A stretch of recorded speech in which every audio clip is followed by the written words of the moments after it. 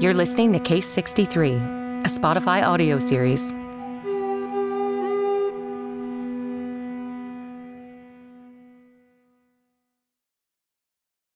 This episode is brought to you by Anytime Fitness. Forget dark alleys and cemeteries. For some, the gym is the scariest place of all, but it doesn't have to be. With a personalized plan and expert coaching, Anytime Fitness can help make the gym less frightening. Get more for your gym membership than machines. Get personalized support anytime, anywhere. Visit AnytimeFitness.com to try it for free today. Terms, conditions, and restrictions apply. See website for details.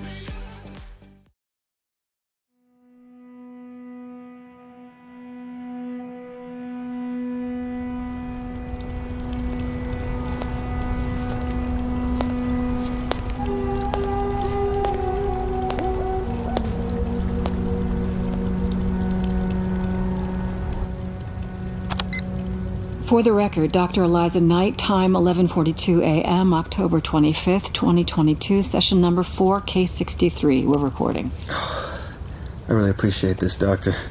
That broom closet you call an office was... A broom closet? Yeah.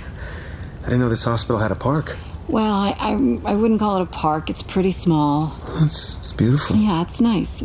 There's something about Ward's Island. It offers just enough quiet from the chaotic city. Yeah. I was assigned to this hospital in my last year of medical school. I practically lived here. I'm just going to pretend that I don't see your security sitting over there. There are protocols that I have to follow. Yeah, but you brought me to your secret garden. That means you believe me. Or that you're in an uncomfortable but liberating process of leaving your prejudices behind in order to believe me. I'm just trying a different strategy. That's all. I'm not going to question you. Just going to try to understand you. How does that sound? That sounds perfect. Where would you like to start? Tell me about your life. How could I say no to that? They say there's no greater pleasure for a human being than to share their life story. I'm interested in your honest life story, please. Yeah, of course.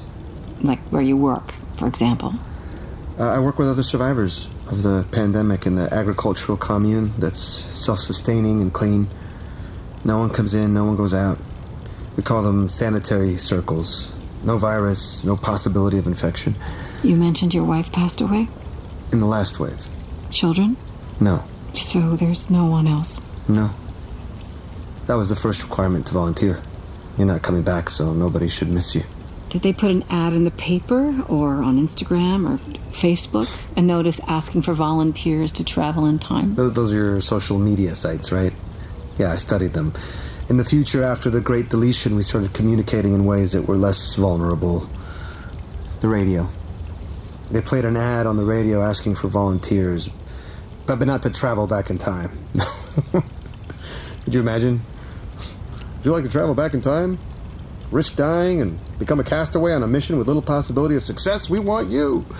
No, they didn't do it like that. Excuse me, but you mentioned the Great Deletion. Of data. The things we put in the cloud.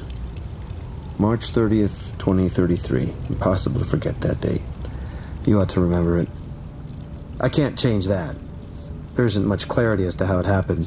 It was an artificial intelligence bot in a design lab in China or California. Nobody took credit for writing the code, of course. It was designed to have access to all our information.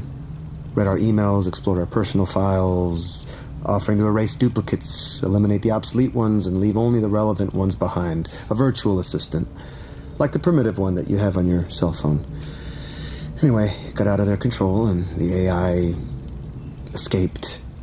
It spread like a virus, impossible to contain, and it concluded that all human information was obsolete, useless, and irrelevant.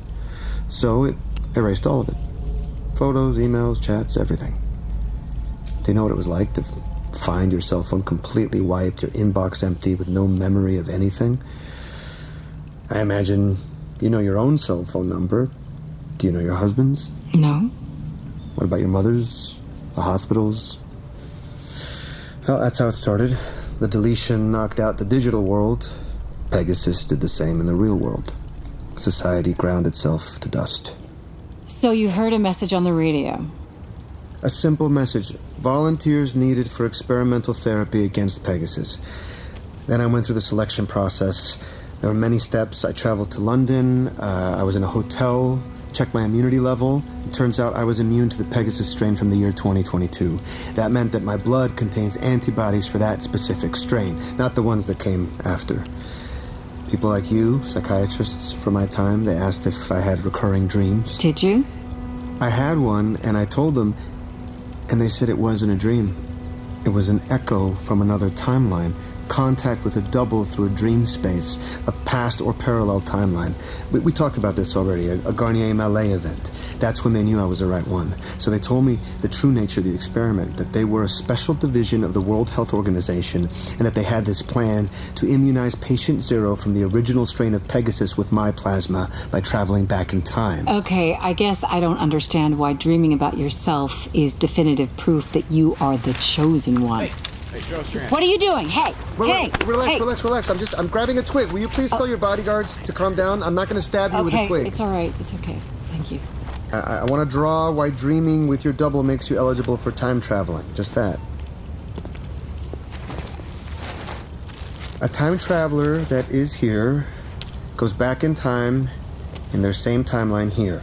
Once they arrive at this moment, a new timeline opens up. So I'm here and I'm here. All of a sudden, I started dreaming about me. Me in another life, a happier life. If I could contact an alternate timeline of mine, it was proof that I could modify the catastrophe. Were there many volunteers? 5,000 all over the world, 300 in the UK. And they only picked you.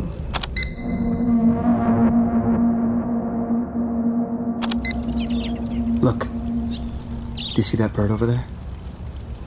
I see it. So it just landed on the fountain. It's drinking water. It's bathed by a ray of sunlight that creates a shadow on the grass. Now, what's the probability that that'll happen again? Slim to none. Right, we call that a vortex.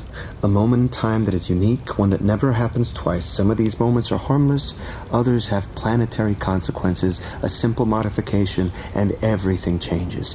It was confirmed that the most effective vortex to prevent Pegasus happened on November 24th, 2022 at JFK Airport in New York City.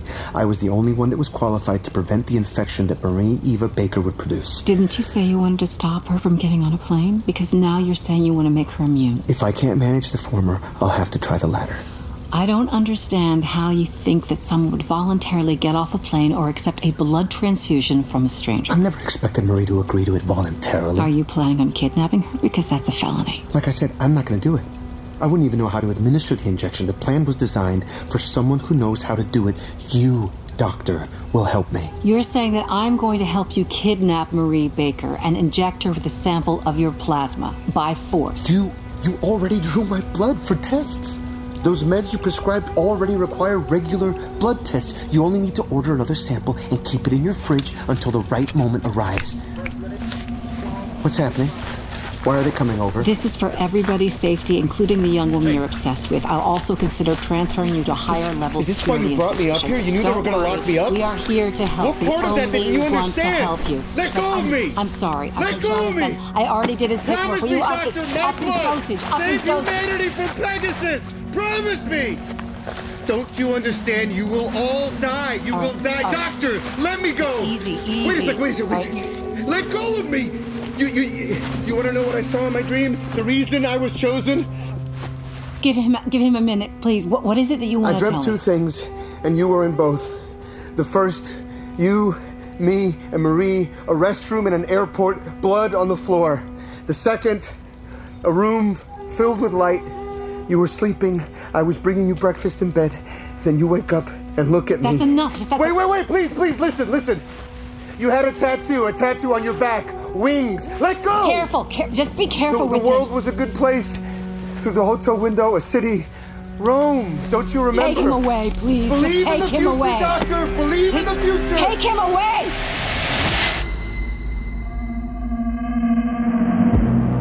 Case 63, created and written by Julio Rojas, adapted by Mara Velez Melendez, directed by Mimi O'Donnell, starring Julianne Moore and Oscar Isaac, executive produced by Julianne Moore, Oscar Isaac, and Mimi O'Donnell, produced by Katie Pastor, Sound design and mix by Armando Serrano and Daniel Brunel. Score by Mowat.